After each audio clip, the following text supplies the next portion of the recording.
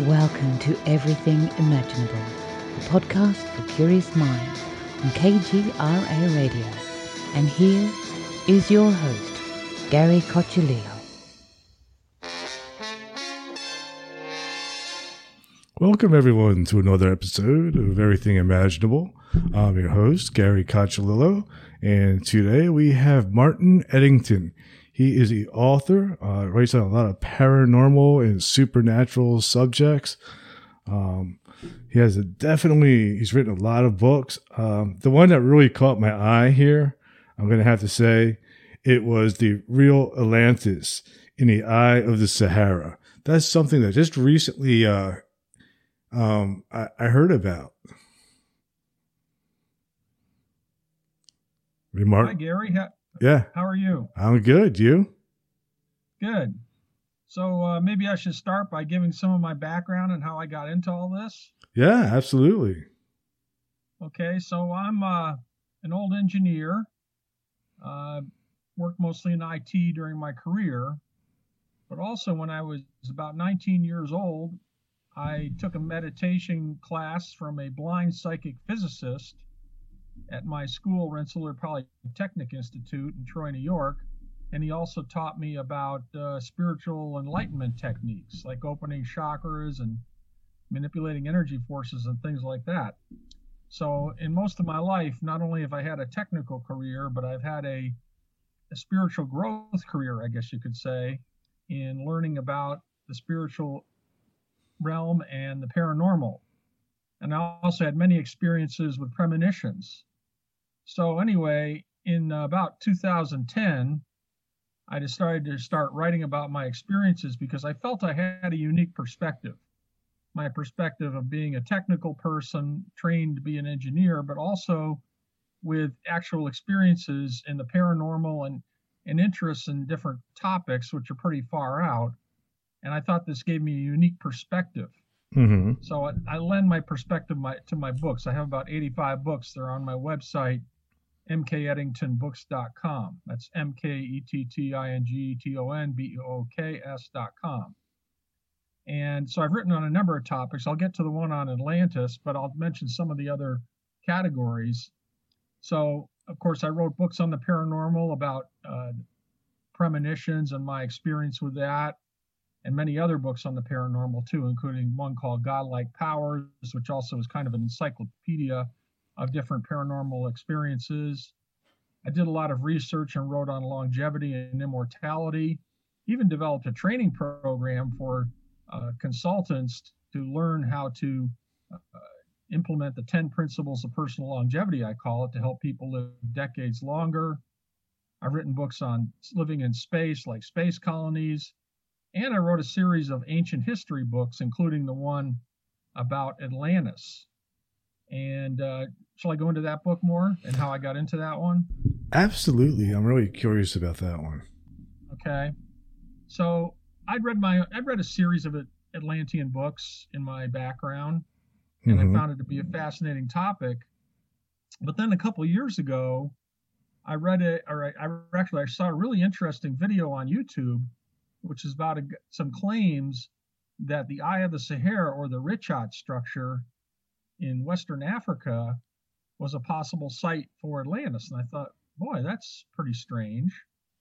And because most of the books that I've read were all about how it could be in the Mediterranean, or it was in sunken land off the Azores in the Atlantic.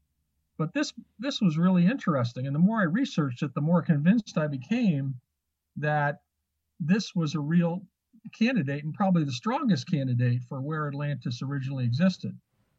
So going into some of what I learned is, first of all, the Richat structure is a very unusual structure. They don't know if it's volcanic. It's certainly not a meteor strike, but it has a series of rings. And if you look at Plato's Critias, which is his main description about Atlantis, it really has the dimensions, and he gives the dimensions of the structure, which are very similar to the Richat structure in terms of the rings, in terms of the lower areas, which could be where water was located, and even the mountains and plains surrounding it. And I wondered, how could this be? Well, it turns out that when the Atlantis city probably existed, according to Plato, which was like 10,000 BC, because he said 9,000 years before the present age, so maybe in that realm too, that this was an area of Africa where the climate was totally different, where there was water, where it was fertile. It wasn't all dried out like a desert. Right. And that the sea level may have been different, that the Richat structure, if it was a few hundred feet lower, it might have been actually at the same as sea level. So even though it's inland a few hundred miles, there were old rivers that can be seen from different geological tests that would have connected to that area. So it's very possible that the whole Richat structure could have been a very fertile and filled with water area, and also connected to the sea by rivers and canals. Very, very possible. But then an interesting thing that I also found, which I'd never seen anywhere, where there was an ancient historian called Herodotus. Have you ever heard of him? No, I haven't. He was an ancient historian. I don't know if he lived the same time as Plato, but within a couple hundred years.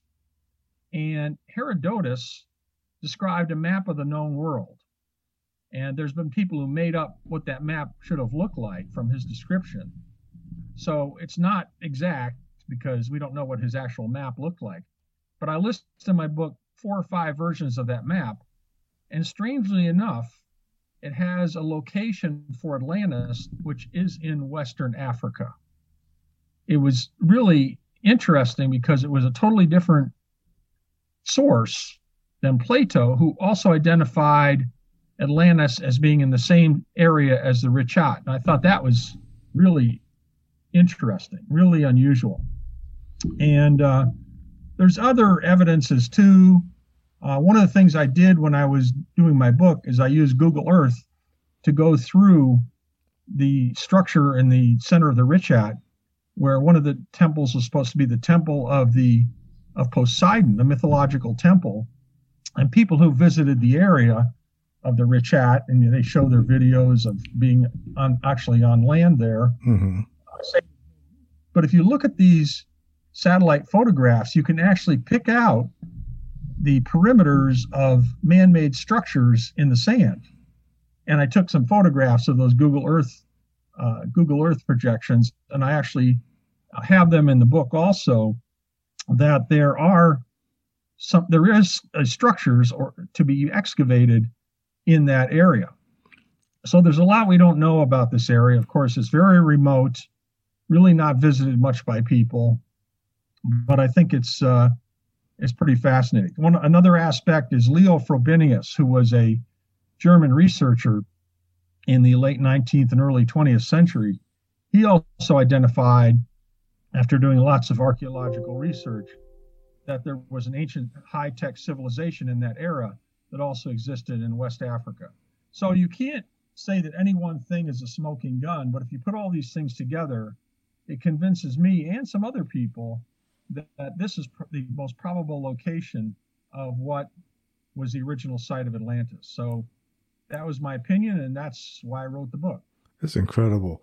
Has there been any excavation going on there? Have they, done any digging? Nobody's paid for any excavations that I know of. Nobody even believes it. And of course, with everything else going on in the world, with the pandemic and everything, I think it's lost immediate priority. Right. But I do hope that someday somebody who has money will take an expedition there to do some digs, because, the satellite photographs show that there are real ruins in the center of the Richat, and those should be explored. Mm-hmm. Yeah, that's definitely, it could be the I can't pronounce this word, archaeological find of the century. Yeah, it would be the archaeological find of history, I think, if it was true. Yeah. One thing that's really interesting is the history of human civilization keeps getting pushed back. For instance, you're familiar with the ruins at Göbekli Tepe in eastern Turkey? Yes, I am. We used to think that civilization only went back a few thousand years BC, but now we see these ruins that have been found in the last 20, 30 years in eastern Turkey, which shows that people were making structures back in what we call the Stone Age. Right. So the history, I believe, of our civilization goes much further back than anyone believes. And that's kind of the basis of many of the other books I wrote on ancient history, is that there is so much that is unknown and so many misassumptions that may have been made. We have ancient relics all over the world. And that's really how come I came to write a whole series of books on that topic. For instance, can I mention one of these sites that's really interesting? Oh, absolutely. Well, there's a site in Montana called the Montana Megaliths. And there's even a channel on YouTube about it. And if you look at these megaliths, you'll see that they have to be man-made, such as there are two very tall stones. From the pictures, they must be 20 or 30 feet tall, that have a flat rock capstone on them. There's also walls that are obviously blocks of walls there. There are different shapes that don't look natural. But this is a site that has never been discussed before as a archaeological site. And if it is a real archaeological site, it must go back thousands and thousands of years.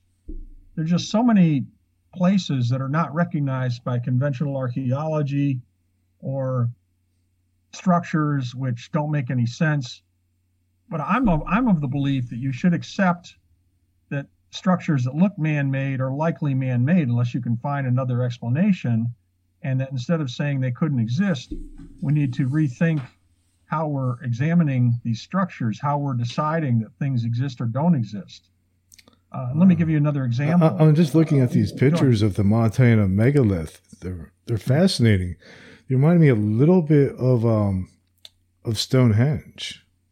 Yeah, I mean, if you look at them all together, they have to be man-made, especially that tall one with the capstone. I don't see how a glacier could have formed that. It just doesn't look possible with all the other evidence. No, definitely not. There's a lot of structures like that. Right. There's also one, I think, in New Hampshire, like just like a little Stonehenge too. Yeah, there's a lot of evidence of man-made megaliths all throughout New England, which look a lot like the dolmens and structures in Europe. And of course, we know the Vikings got here 1,000 years ago. Right. But there's also plenty of reason to think that earlier cultures came over from the old world to the new world, and that they built structures here too. There's just an amazing amount of information about it. So how far back do you think civilization goes, and how advanced do you think they actually became, and what happened? Do you have any theories? You know, that's a really interesting question. And that's part of the reason I kept writing about ancient history, because I wrote a series of books on these ancient sites, 2 versions of that, strange objects which did not exist, the history of possible giants in those, ancient underground cities and tunnels. Excuse me, I'm going to sneeze. Sorry. Bless you. And I came to some really interesting conclusions. Again, I'm not a professional archaeologist, but I'm trying to use my analytical abilities and the information available. So first of all, I think that it's fair to say that some type of civilizations may go back 100,000 years, that civilizations certainly existed which were destroyed by the ice ages. But further than that, there are evidence I put in my book, Strange Objects Which Do Not Exist, of things that are like found in coal seams, like wheels that are in a coal mine, spark plugs found inside of rocks, right? I've seen metal that structures found in coal seams. I mean, incredible things that really should not exist. And these strata are hundreds of millions of years old. So that's got to be impossible. You might as well throw those out, right? But if you collect those objects together, then you come to the inescapable conclusion that these things existed far back in time before mankind or even our ancestors were supposed to have existed. There's also many footprints of potential giants that existed back then, not only thousands, but millions of years ago. And the subject of giants is a whole other topic because they seem to have existed in human history as well. The conclusion I finally came to is that there was some intelligent race that has made objects that are found that are not only thousands, but millions of years old. And the only thing I can think of is that an alien race must have come to Earth and had some culture that they created that were probably giants, and that those have existed throughout history. That's the only conclusion I can come to that makes sense. Mm-hmm. Because you can't just throw out the evidence of all these objects. You have to figure out if enough objects have been found, that gives a validity to the idea that intelligently made objects really existed back then. So then the only other thing is, well, we know man was not created, that the first human ancestors were only a few million years old, that modern man as we know him was probably only 100,000 to 150,000 or 200,000 years old. But there had to be something that was intelligent living on the earth back then. I don't know the entire answer to that, and it's really just a speculation.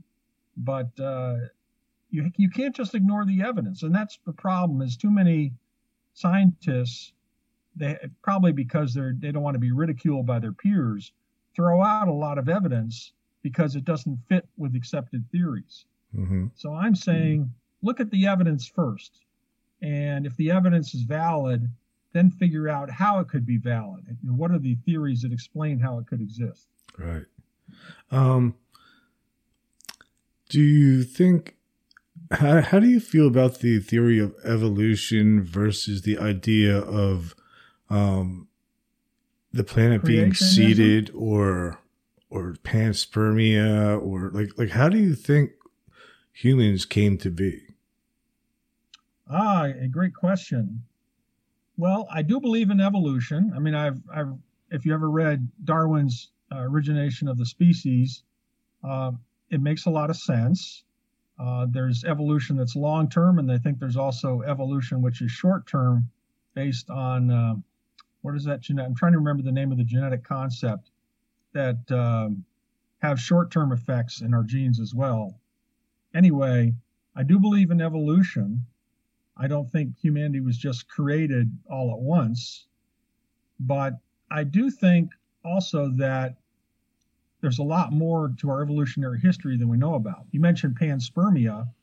I think we're seeing more and more evidence inside of meteorites. I read about it all the time, that there are not only amino acids, but maybe the basis of life in rocks that come from the stars. And that would actually make a lot of sense, that if that can exist in rocks for millions of years as they float through space, and certainly those meteorites crashing on Earth uncounted billions of years ago could have created life on Earth. Right. I mean, one of the things we know about life now that we didn't even 5 years ago or 10 years ago is that life exists in incredible diversity in climate in the Earth. In fact, there have been recent surveys that have shown that life actually exists in rocks going down miles into the Earth, that the whole mantle of the Earth going down miles, it has some type of bacterial life in it.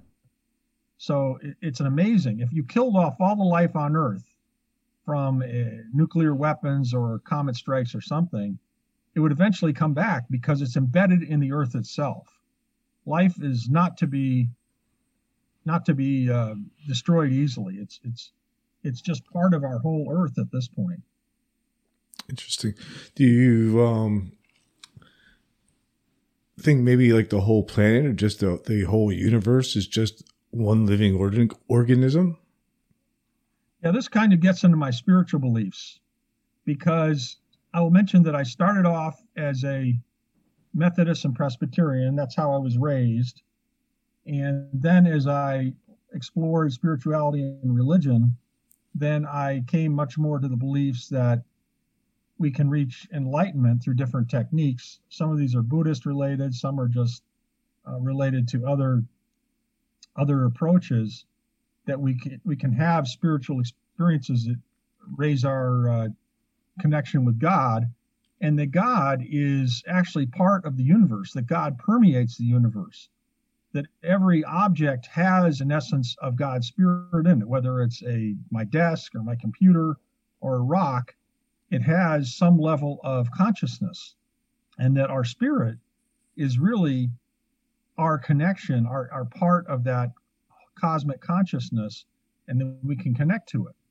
Many different groups have believed historically that they can connect with these consciousness, like the Theosophists, which was a very popular group back in the 19th and early 20th century.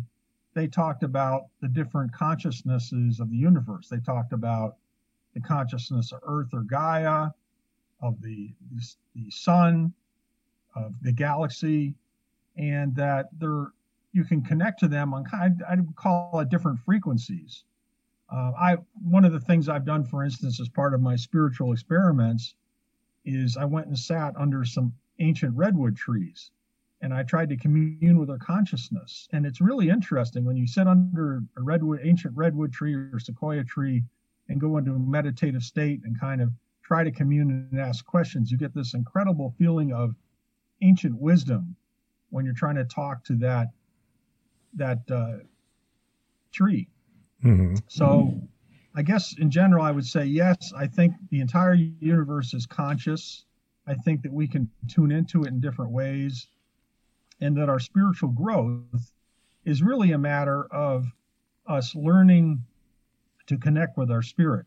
In fact, one analogy I use a lot in my books is what I call the analogy of a light bulb in a aquarium, and in the water is all of the sand and dirt, which is stirred up. And normally the sand and dirt would represent your thoughts and emotions.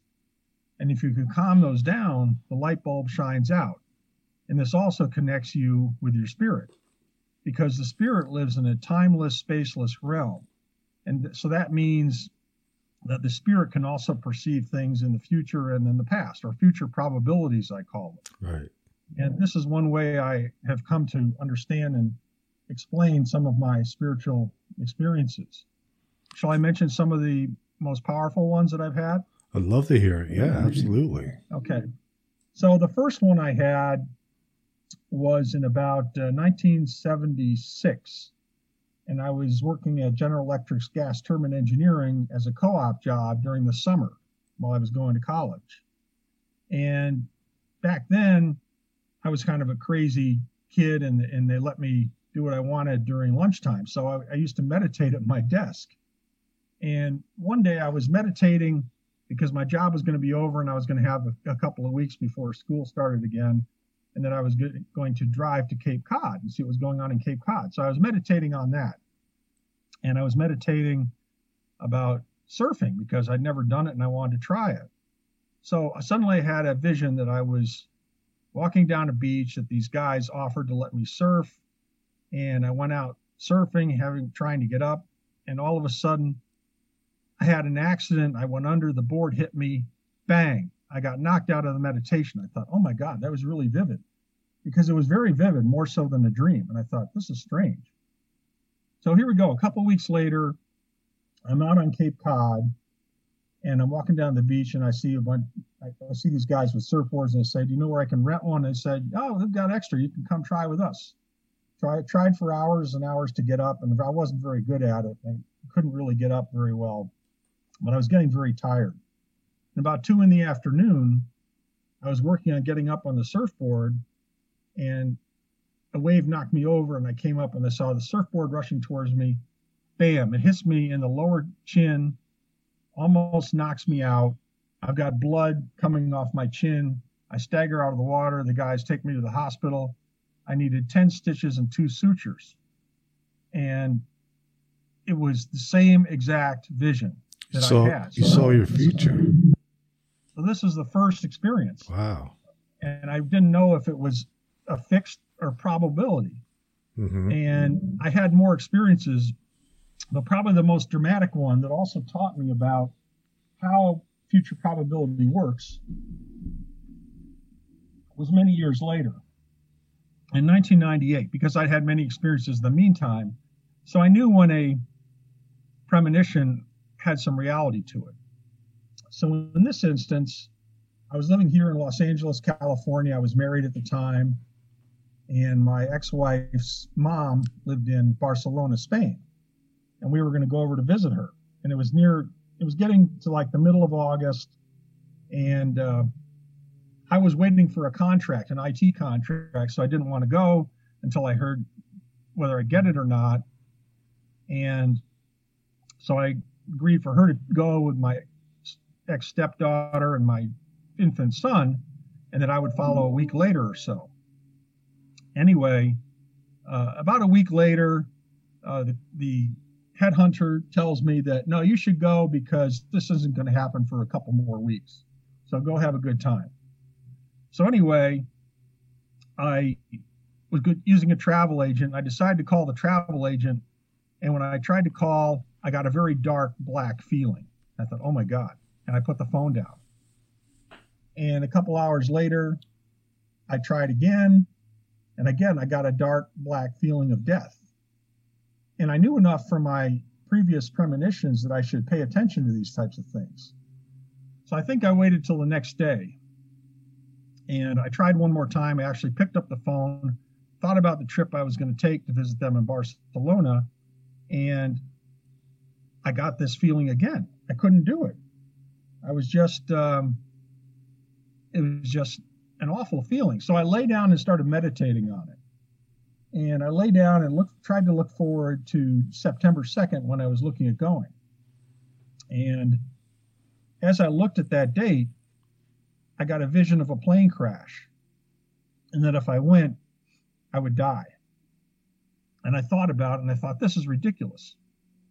But based on the previous experiences I'd had, I realized that I should take it seriously. So I felt really stupid, but I thought, it's got enough of validity to it from my previous experiences that I should listen to this warning. So I called my wife and I told her, and she kind of understood. And I should also mention at the time that I'd had a feeling for a couple of years beforehand that my life was going to end. I didn't know why. But then I made the decision not to go. And I have to tell you, it was very difficult to make this decision because I felt stupid about it. And I really wanted to be with my family. So I had a tough time with it, but I just decided based on the previous experiences I had that I needed to do it. So as soon as I made this decision, I felt better. And I went around just puttering around the house and feeding the dog and stuff like that. So come September 2nd, which was the day I was going to leave, I knew there were several flights I could have taken. And one of them that I could have taken was a Swiss Air flight. And that flight crashed into the ocean off Newfoundland, killing a couple hundred people on board. So I thought, there's no way I can prove that this would have happened to me, but it was the same date that I would have gone. It was the same type of connecting flight. And I think my premonition really saved my life. Wow. That's kind of like that movie, what is it called? Final Destination? Yeah, I thought about that. It's that movie. Mine's a real Final Destination story. And I'm sure other people have had similar feelings. That's why they did not get on certain airplane flights. But this also taught me something. It taught me that there are probabilities that things are going to happen, and that you can change the probability in a different direction, but it can be very difficult. And the fight I had my own mentally was that I really wanted to go, and I thought it's stupid to pay attention to these things. And that was the momentum that was taking me towards that event. But then I let my experience with premonitions kick in, and I said, wait a minute here. There's really something going on, and I'm just not going to do this because I feel so strongly about it. So you can change certain events that are going to happen to you. And I think an analogy would be you're in a boat in a river, and you can navigate from side to side in the river, but you're still going down the current in the river. And it's fascinating. There are also some events which are so major that they project forward and backward in time. Mm-hmm. One of those is I had a premonition about 9/11. And what it was is that I used to live in New Jersey when I was in college. My folks lived in Jersey. That's where I'm from originally. Okay. And I went, and so in like 1975, I went into the city, and they were back then, they were building the Twin Towers. And I thought I was really fascinated by them. So I went in and thought, the elevator's open. How far can I go up the tower? So I was able to take the elevator about halfway up to the 50th floor.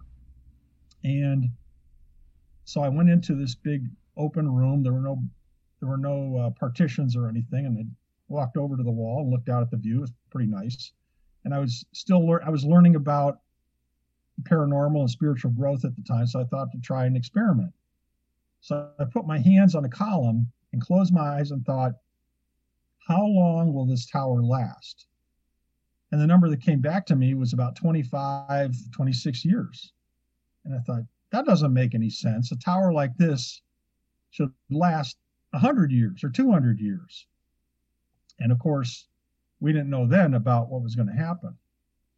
I should also mention that back in the year 2000 in September, I was with my wife and our infant son, and we were visiting my sister who lived in New York and her daughter, and we were all walking past the complex of buildings at the Trade Center. And my wife stops, and she was somewhat intuitive too, and she said, a lot of people are going to die here.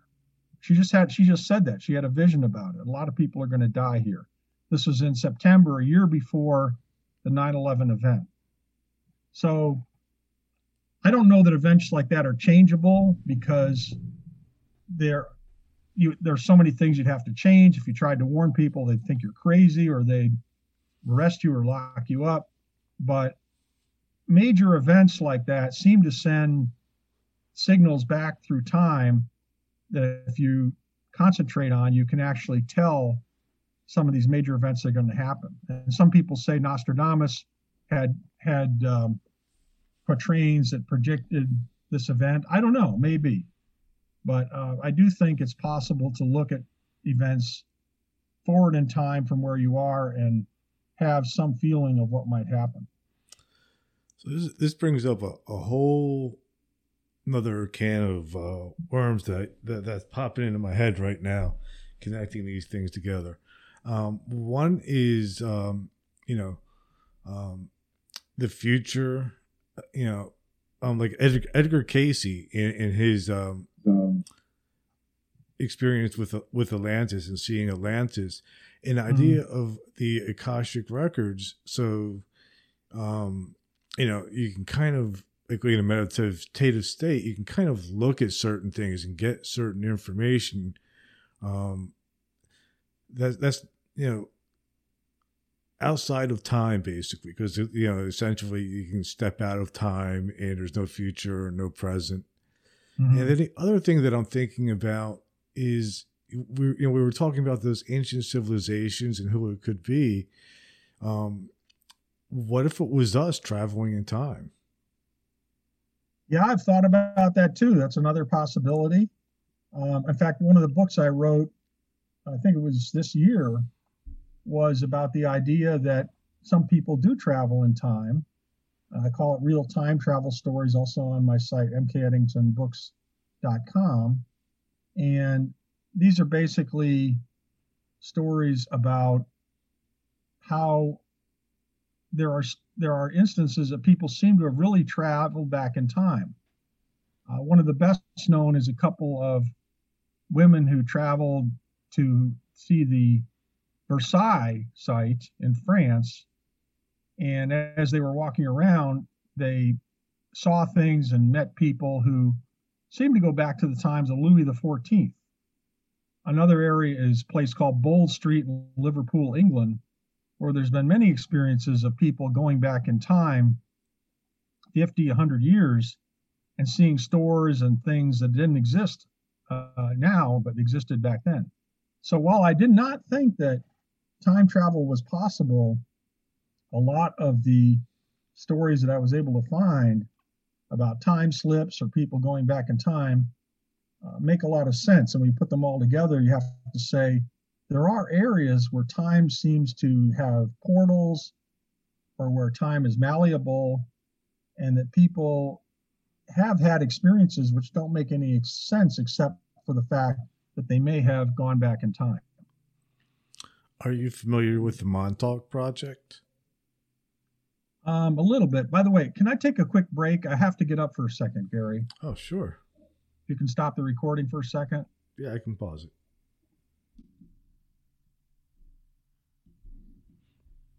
All right. Yeah, the Montauk Project. I don't know a lot about it. I've read a few stories about it.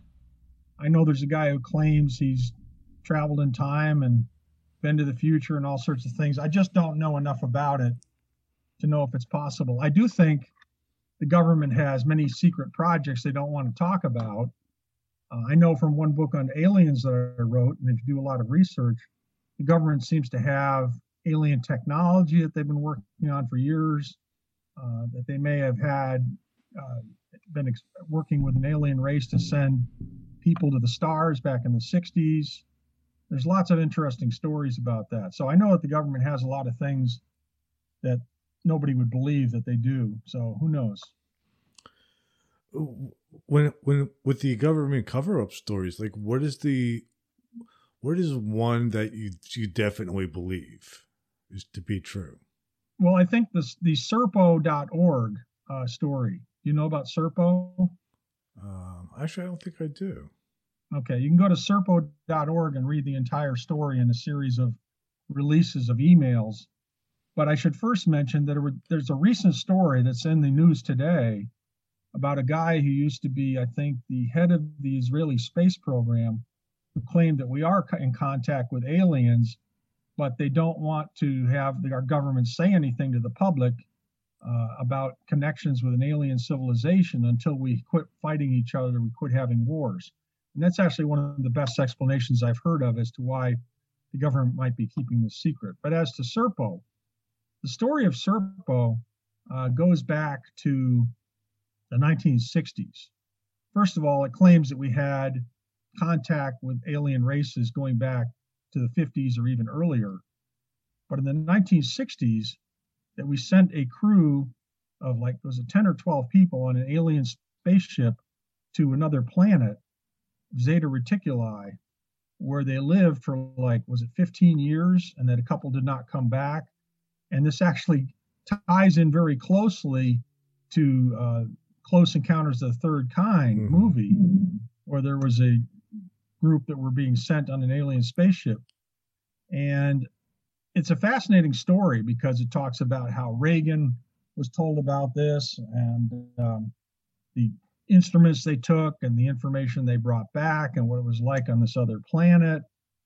It's just very detailed and something that is fascinating. Now, there's no other third parties that really can explain that, but the nature of it, the level of detail is pretty incredible. So somebody either has a really good imagination or there might be some truth to it.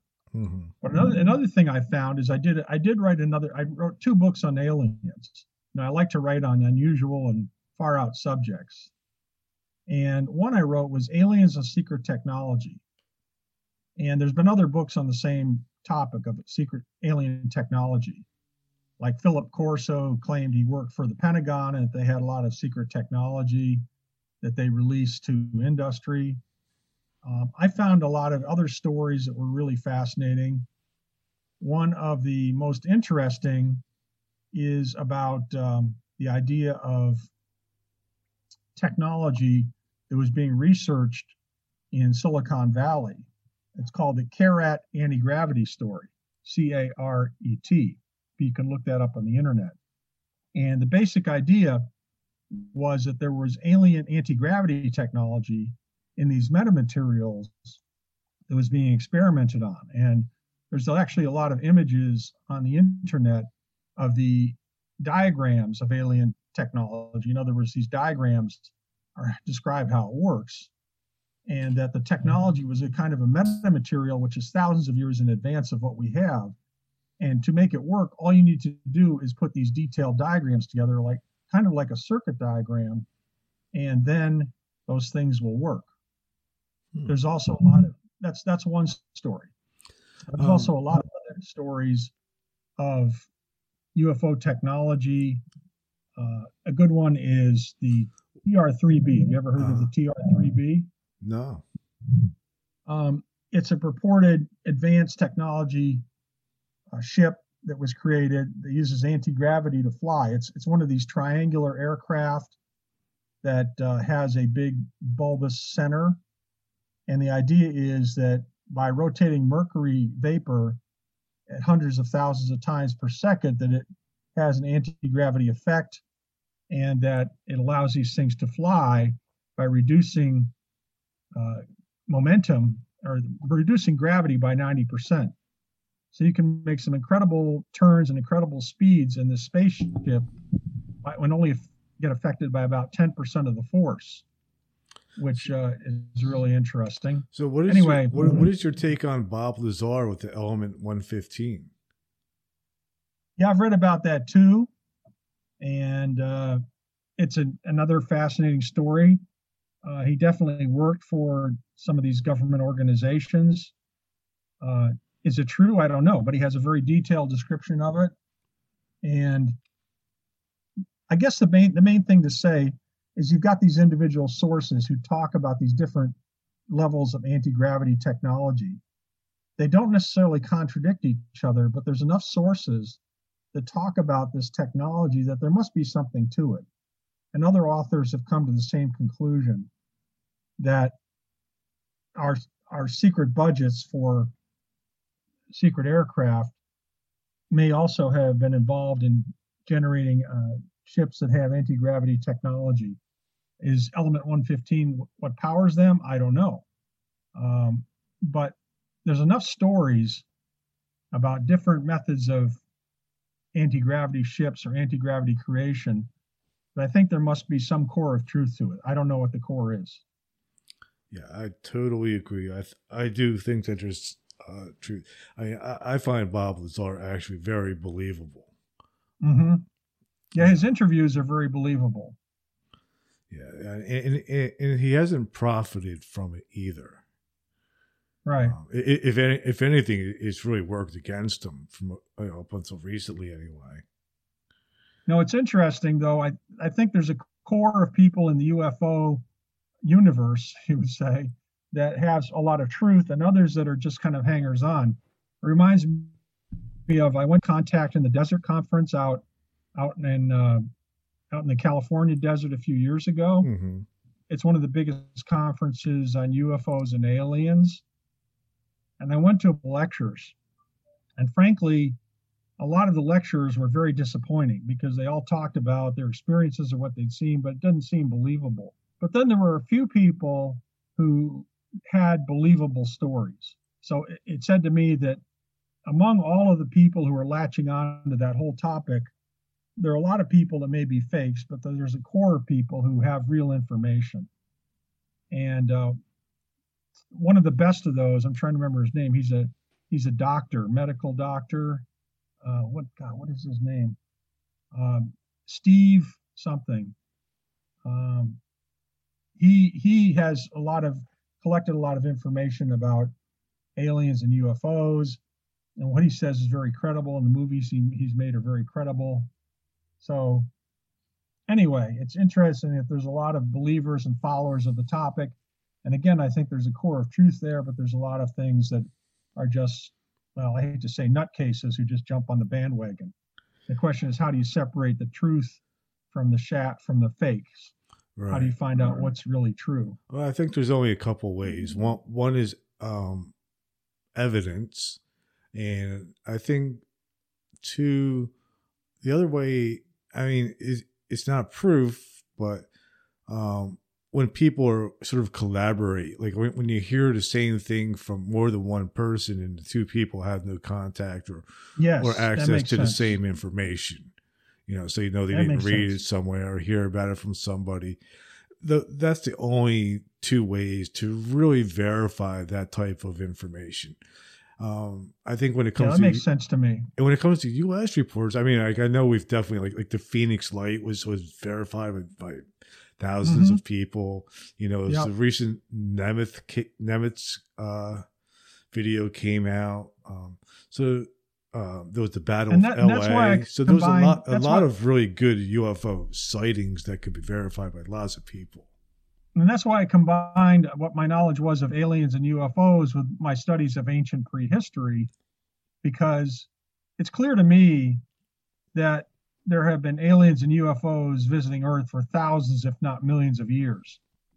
And given the life of the universe of being billions of years old, it makes sense that there may be advanced alien races who have visited us way back when, or even in the present.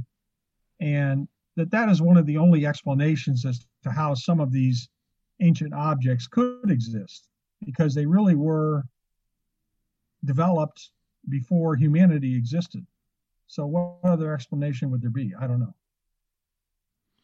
Yeah, I mean, that's the only explanation, really. Yeah. So one of the other topics that you write on that is really interesting and caught my eye is longevity. Now, I don't know if you're talking about like longevity through, exercise and eating healthy, or if you're talking something like what Van Tassel was trying to do with the immortality machine. Well, yes, it's a very interesting subject. And I did several years of research on it before I started writing anything. But my original question was back in about 2008. And I was asking the question of, how long do people really live? How long can they live? And I started doing research on it, and I found, and I did most of my research on the internet. I found both records and videos and other things that indicated people had lived well past the age of 120, which is the purported age of the oldest person, a French woman named Jean Calumet. But I found people who lived 130, 140, 150. People who even seemed to have evidence that they lived over 200 years old. And this led me to write my first book on the topic, which was called Physical Immortality, A History and How-To Guide. And the idea is that, first of all, long-lived people exist. And this gets into my 10 principles also, and I'll talk about that in a minute. But I was trying to figure out if these people really existed, and I became convinced they did, because I found hundreds of records of people all over the world who'd lived to incredible ages. So the question to me was, how is this possible? How could this possibly be? And what I came up with was what I call the 10 principles of personal longevity. And I'll read those off if you don't mind. Yeah, please. So the first principle is real long-lived people exist.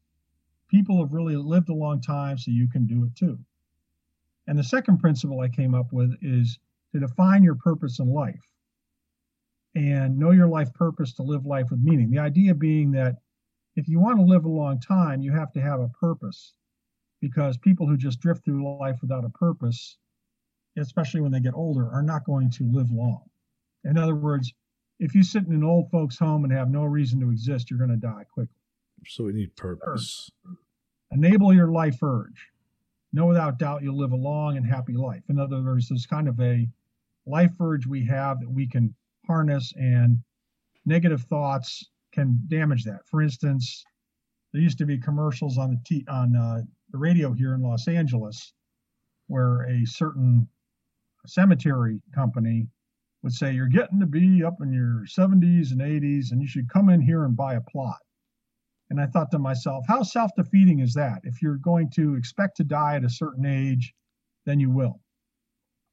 The fourth thing I found was the importance of a spiritual connection. A spiritual connection is important for happiness and long-term health, because one of the things I noticed in all these long-lived people is that they had some type of spiritual belief, whether it was Christian or Muslim or whatever, or they just walked in the garden and in the fields all the time. They had a spiritual connection which helped them with their health. The fifth thing is called having love in your heart. And this is not just a cosmetic thing. It's not just a social conditioning. It's about the idea that if you can open up your heart chakra, if you can, that's another connection you make to your environment. which helps make you happier and healthier. Sixth is activating your vital forces. In other words, through opening your chakras and your energy meridians, both Indian and Chinese medicines, that you will improve your health and enjoy more longevity. The seventh is the science of longevity. There's lots of therapies and discoveries. One of them being, for instance, that resveratrol, which is extracted from red wine, from grapes, is a longevity enhancer. Number 8, about keeping your physical body healthy. That can be important also, but that also includes different herbal supplements you can take, proper diets, and exercise. In fact, I wrote a book which covered a lot of that, which had to do with 4 long-lived cultures around the world and the types of diets and lifestyles that they live. The 9th thing is using your intuition for safety, because I truly believe, from my experience with premonitions, absolutely, is you can learn to use your intuition to keep you safe, to avoid accidents. And when everything else is taken care of, accidents are one of the likeliest things to kill you. And then 10, implement the above principles in your life. So how do you implement these things in your life to live longer and really enjoy life? So what I did is I took all of these principles and then combined them into my longevity coaching program, which is a separate coaching program I have online that people can sign up for. It's not cheap. It's like $1,995. It's something I still sell. But I also have a lot of longevity books, which are in support of this approach. So I guess to answer your question, how can people live a long life? They can follow the 10 principles and they can extend their life for decades. Wow. I mean, the 10 principles are interesting. Like, I could probably maybe do 3 of those. I don't know if I could do all 10 consistently all the time. Well, it's going to be different for each person. And that's part of what I try and teach coaches in the training program is how do you work with people to help them figure out which of the 10 principles they should focus on that are most pertinent to their long-term health. Yeah, like I could do the spiritual connection. I could do the chakras. I could do the thought part of it. I definitely don't like to exercise, though. It's just not my favorite thing to do. Anyway, yeah, I found the subject of immortality and longevity very interesting. Now, immortality, of course, is different, and it's an extension of longevity. One of the interesting things that happened to me was after I published my book on physical immortality, history, and how-to guide. There was a discussion forum to talk about it, and a guy, after a year or more, a guy came onto the discussion forum who said he was an immortal, and he liked what I was saying, and he wanted to chat. So we held a chat for 6 months. And this led to my book, The Commentaries of Living Immortals. Now, this is really interesting. I don't know if it's true or not. And the way I state it in my marketing is it's either a fantastical, incredible story, just fun to read, or it's one of the greatest pieces of knowledge about human history that we can have happen. So the guy's story is that he was born in the British Isles, and he's 2,800 years old. That he was born he says he was born in 812 BC. And he used to say, I'll read this from my website. He says, I used to live in a small house with a wooden hay bed with brick fireplace wall, small kitchen area. Parents died young. By being age 17, they got sick, ill with hunger. They were 45 years old. Near the end of the Neolithic, start of the Bronze Age, Brittany. Back then, the Viking era. I don't know if the Vikings were then, but then shortly after, I was still a young immortal, age 20, and then I moved to Ireland. He was a Newford deity named Lugus till age 160. And he talks about his life And then he goes on, and this is getting pretty far out. That's why I just say it's the story of this guy, whether it's true or not. He claims that he's met a lot of other immortals. He says he's met 170 other immortals dating from 20,000 years old to 110 around the earth. Gods are in another league. I've met 15 gods and goddesses. Most are Norse Celtic gods. Well, this ties in nicely with all the science fiction we see recently on Thor from Marvel Comics. Mm-hmm. I don't know if there's any truth to this, but he's told an incredible story. So I thought, why not? I put it all in the book, and I found a lot of interesting statements that were made. How mortals can become immortal, lots of interesting things. And so beyond the books I've written on my own in terms of researching the age people can live to, this guy claims that there are people who live beyond that and become superhuman almost, and that there were a lot of historical personages he mentioned or even came into this discussion. I don't know if I believe any of this, but I will say it was pretty fascinating, not boring. So people may be interested in reading it. It makes me think of, have you ever heard of the immortal Saint Germain? Oh, yes. What is your take on him? Well, I don't know. It's another story of an immortal who's lived hundreds and hundreds of years, who kept coming back. I have read a book about Saint Germain some time ago, but honestly, I don't remember all of it. But the question is where you draw the line on what's true about longevity and what's not.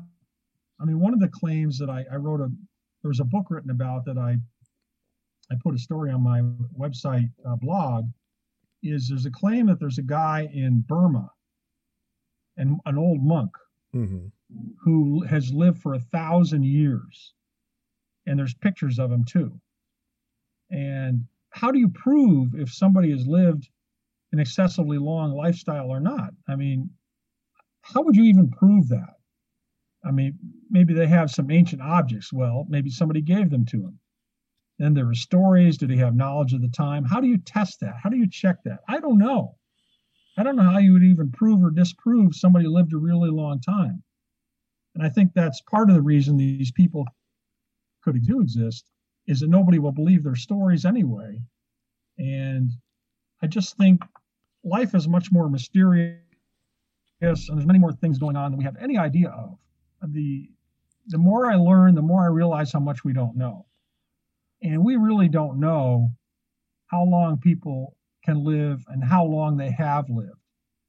I do think there's evidence that there may be people on this earth who have been here for thousands of years, and nobody would believe it anyway.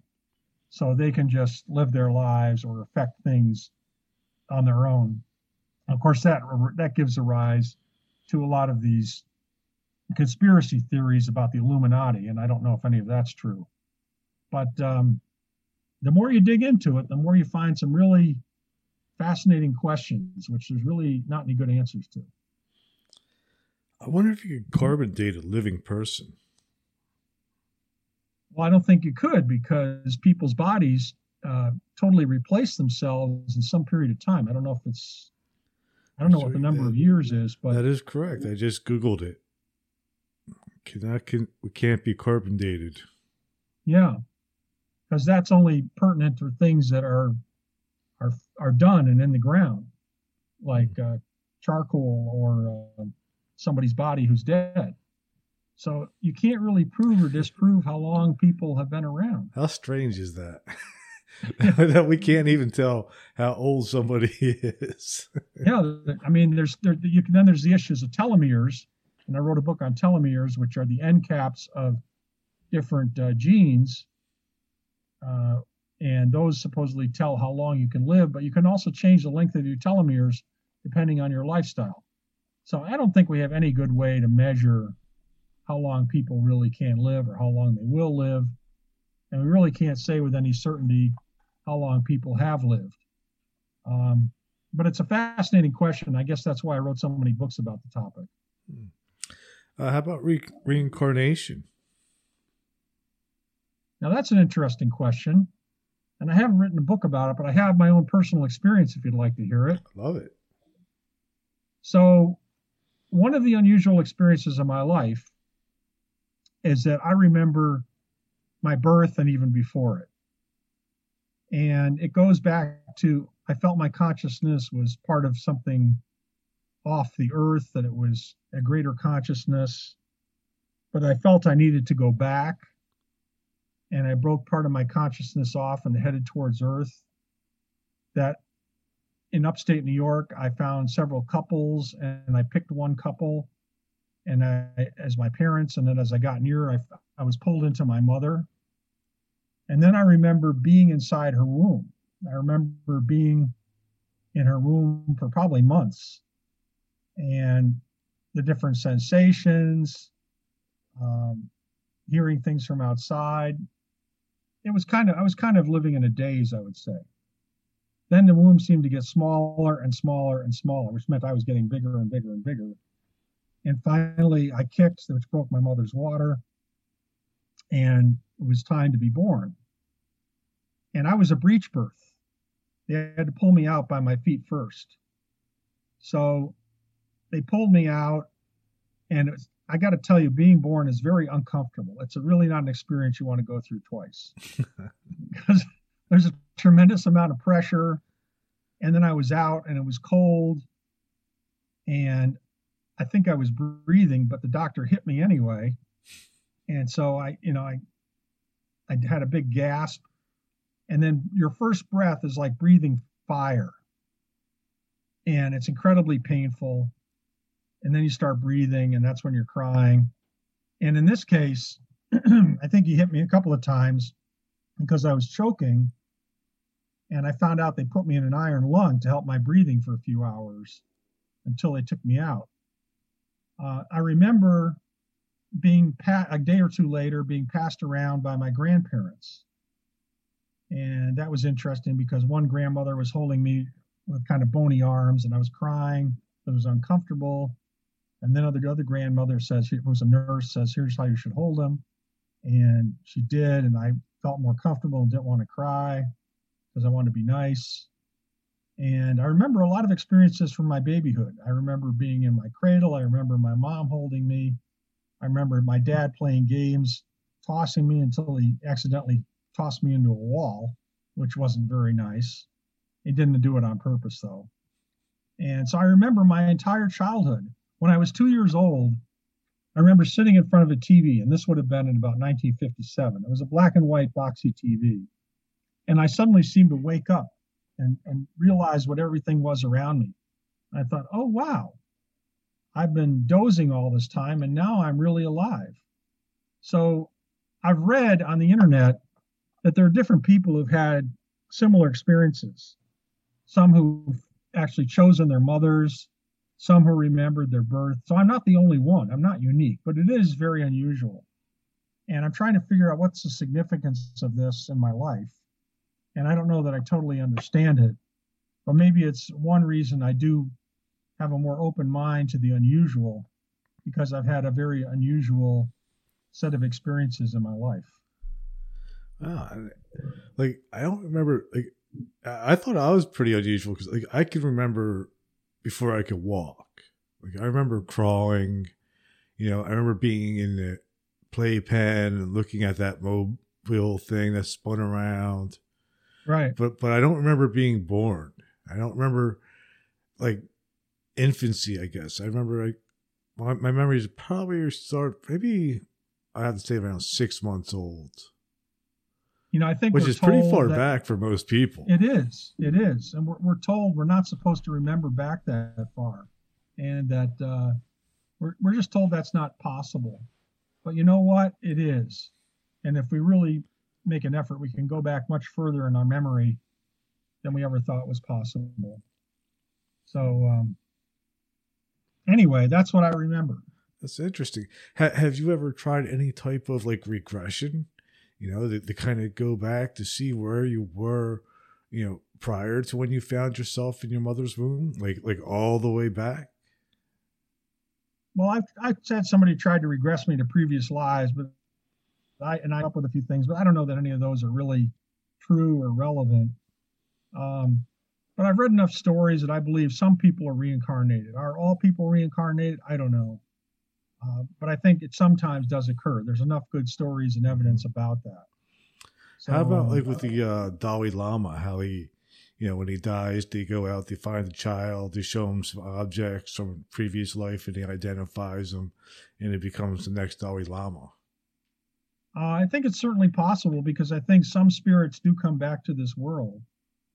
And again, the world is much stranger than we think. We try and build a structure of what we think is real from what we learn in school, what our parents teach us.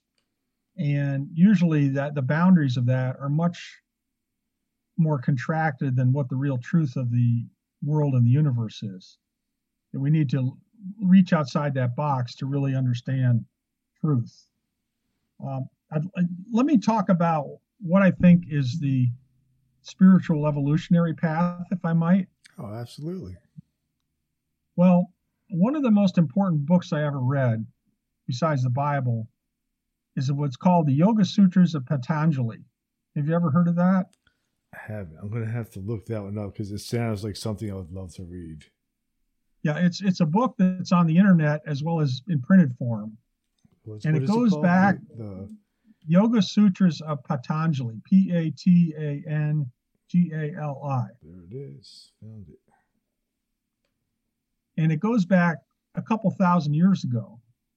It was written, they don't know if it was written by one person or multiple persons, but what it consists of is 4 books of Yoga Sutras written in Sanskrit, which is very compact. And the 4 books, they talk about the spiritual growth path, how people evolve higher levels of consciousness. And they also happen to mention the paranormal events as a side effect of spiritual growth. And I thought it was very fascinating, because it was before many religions existed. But it really is kind of in fact, a lot of people call it a scientific exposition on yoga. And it explains this evolutionary path that's built into all of us. And it talks about how we can reach different levels of our consciousness, and what the different things are we do to do that. What are the different spiritual abilities we can gain as a result of that? And that explains to me that we do have an ability to use techniques like meditation or deep prayer to grow spiritually. A lot of the saints had many spiritual experiences, not only healing, but abilities to levitate, things like that, as well as, of course, Indian yogis who have had many things that they could do. Right. And it all seems to be an outgrowth of the spiritual evolutionary path. So I don't condemn religion. I think religion is very important. I think religion really offers people a path. It may be convoluted, it may not be the most direct path to spiritual growth, but it offers them a path that they can follow to improve themselves spiritually. So I admire all true religions as being aids to people spiritually. But I think many religions can be confusing, because they force you to accept a particular dogma, which is written by a human, written by a person. Whereas the truth is deeper than that. The truth is more about what things you can perceive with your own consciousness, and how you can make a connection from your consciousness to your spirit. Spiritual growth is all about connecting to your spirit and letting your spirit shine through into your daily life. The more you can do that, the more you can let yourself be controlled by your spirit, the more enlightened you are. I also believe, there's more than one enlightenment that people can go through. I've had several enlightenment experiences in my life. I had one enlightenment experience that had to do with opening my crown chakra and energy coming in, and the experiences I got from that. I had another very different enlightenment experience from opening my heart chakra, and a dramatic experience I had from that. And one of my books is about the enlightenment process. and a lot of stories of spiritual enlightenment by different people. And again, my own opinion is there are multiple stages of enlightenment. I don't think we ever stop growing as a consciousness. We don't ever stop growing spiritually. That we're always learning something new. We're always experiencing something new, which it makes sense, because if we live in an infinite universe, there's always need to be new steps for you to achieve in your growth as a spiritual being. So anyway. I mean, I wrote a book myself called Enlightenment Guaranteed. Cool. So I'm pretty familiar with that topic, and I just purchased the book that you told me to look at, so I'm going to check that out tonight. And one of the books that really affected me a lot was the autobiography of Yogananda. Yes, I remember that. I did read that. That's a very interesting story. And I visited some being here in California, I visited some of Yogananda's shrines, and fascinating guy who had quite an impact on people. Yeah, and he also worked on had some of his disciples help Van Tassel with the immortality machine. Yeah, I don't know much about that. What is that machine about? It's the Integratron. Mm-hmm. And it's in the middle of the desert in California. I believe the key to he never got to finish it. There's a whole bunch of government conspiracy stuff behind it, but the core of it is that it somehow uses vibration and frequency to heal the body. Okay. So it doesn't have to, and the body can just keep regenerating itself, and basically become immortal in your physical form. Well, I think there's lots of potential nexuses of technology and spirituality, which we have not explored, which will be explored in upcoming centuries. And maybe he was onto something. I do believe that there's lots of vibrational frequencies that people can connect to consciously. Like I said, whether it's a rock or a tree or other people.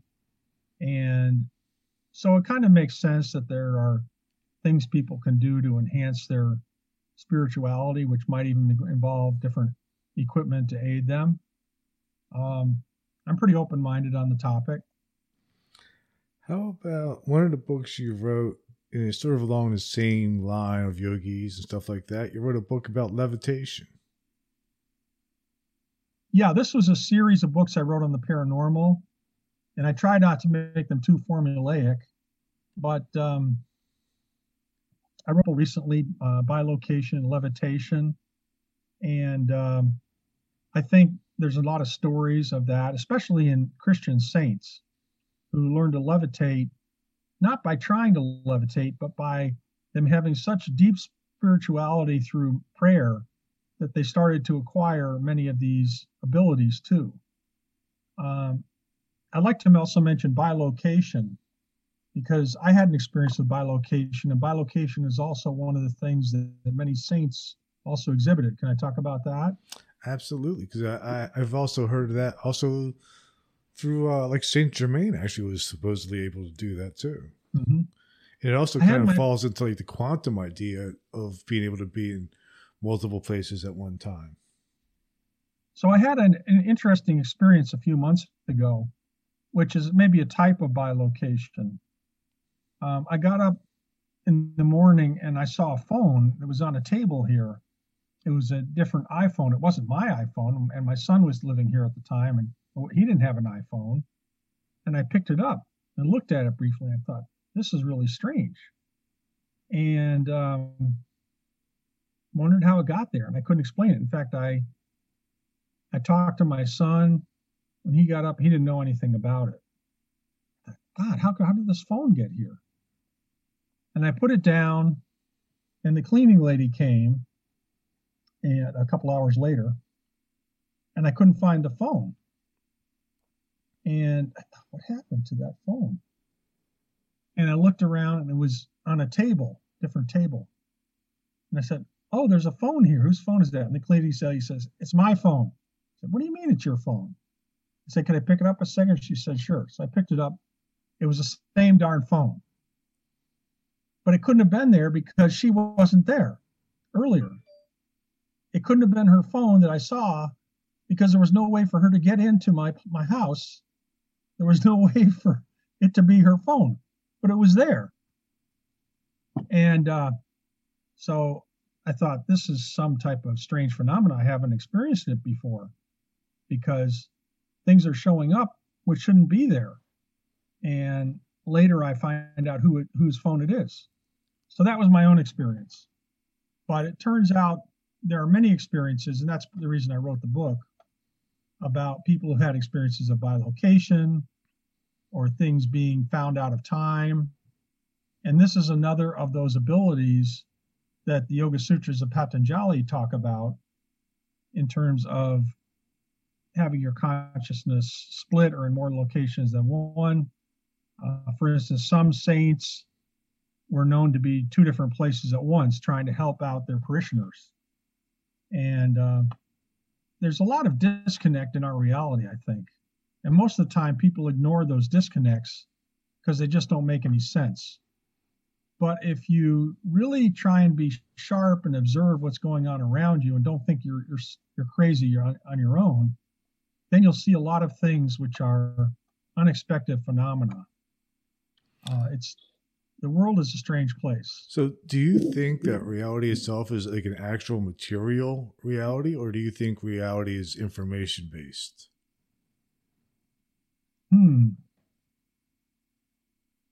Now you're talking about the idea of whether the reality itself is a simulation, right? I don't know I don't know about the word simulation, because then that means it's pre-programmed. But it does, I would say, just more of an information based, almost like an autonomous simulation, maybe would be a better way of looking at it. It's a good question. It's an excellent question. And I will say this, from all my experience and studies, and you asked some really deep questions, Gary, so I really appreciate it. Thanks. But you make me think. But I think there are many things in our reality that we don't understand. As much as we think we understand as a technological high-power civilization, we may only understand less than 1% of reality. That most of our abilities are something we will develop in the future that are not normally perceived now. Anyway, the reality we live in is changeable. We can create consciousnesses from our thoughts. We can actually visualize things which become thought forms or even more powerful entities if we keep focusing on them. That our consciousness itself can change reality. It can change our futures. It can change the existence we have now. That our consciousness is, of course, a lot more than just chemicals in our body. It is something that's connected to the spiritual force of the universe. So I guess the answer that I've come to is that reality is very malleable. It all depends on what you believe in and the strength of your belief. And wasn't there a quote in the Bible that something Jesus said having to do with the strength of your belief could move mountains? And I think that's true. I think that there are so many abilities that we can have and paranormal, so many things we can do spiritually. And it's demonstrated by a lot of the books I've written that there are many things that are outside the realm of what most people consider possible that really are possible. And that our consciousness, not only individually, but our group consciousness, can really change the world, can really change reality. Have you ever had like an out-of-body experience or near-death type of experience where your consciousness felt as if it was existing outside the body? Well, I've had a couple of simple ones. No, I'm not really big on that. I really haven't experienced it much. I did have some exercises I tried in college about learning how to go out of body, and I started rising above my body and then got so scared I kind of slammed back down. I've had a couple of dreams which would indicate I was actually in another location. and I've certainly read a lot about it, but that's not what I would call a great ability of mine. Right. But I believe in it. How about yourself?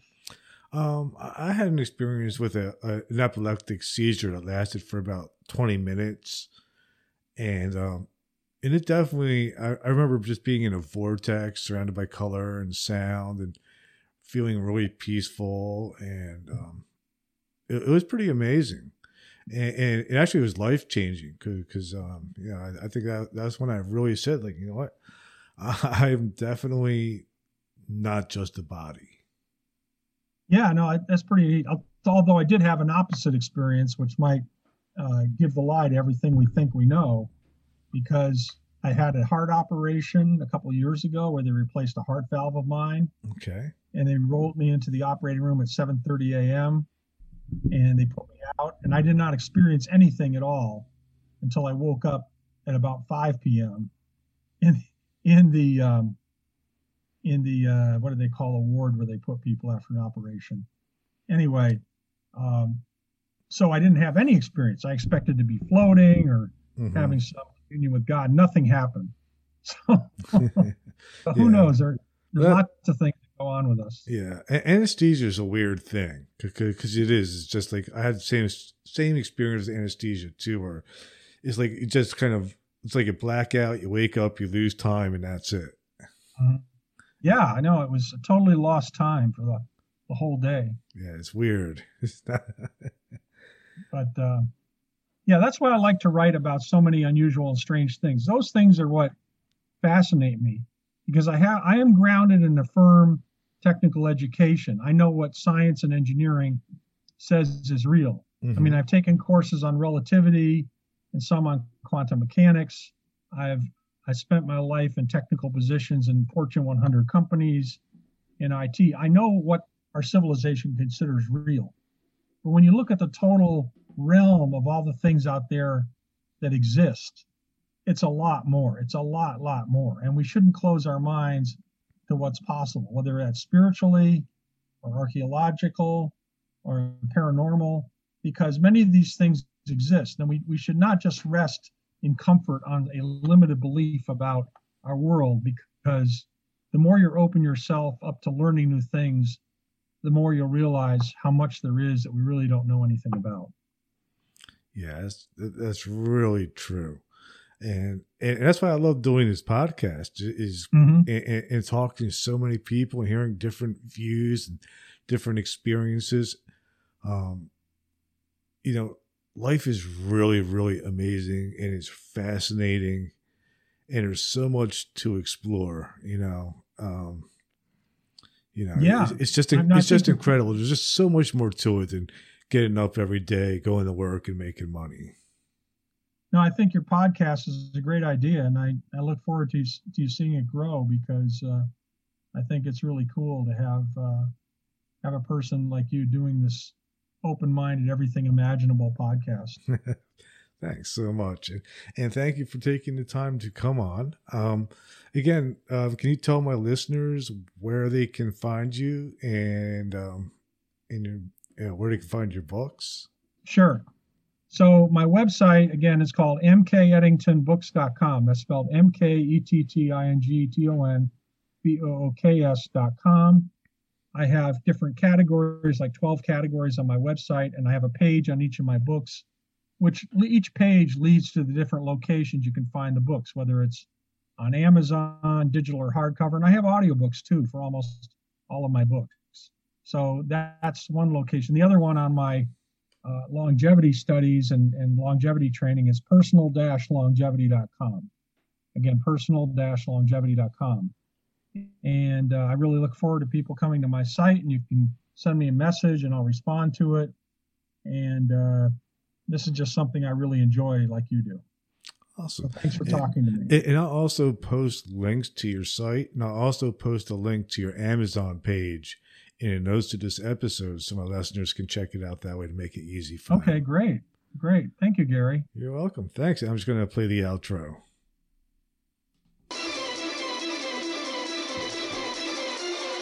Thank you for listening to Everything Imaginable on KGRA Radio. You can reach Gary at everythingimaginable2020.com or email him at everythingimaginable2020@gmail.com. He's also on Facebook, Twitter, Instagram, and LinkedIn. You can buy t-shirts, coffee mugs, and other merchandise to support the costs of producing this podcast. Click on the merchandise link at the top of his page, www.everythingimaginable2020.com. Oh yes, I almost forgot. You can buy his book, Enlightenment Guaranteed. It's the only book on Zen that you'll ever need, and it's on Amazon. It'll change your life, because remember, everything that exists was first imagined. Hey, if you loved what you listened to, don't forget, rate, review, and subscribe.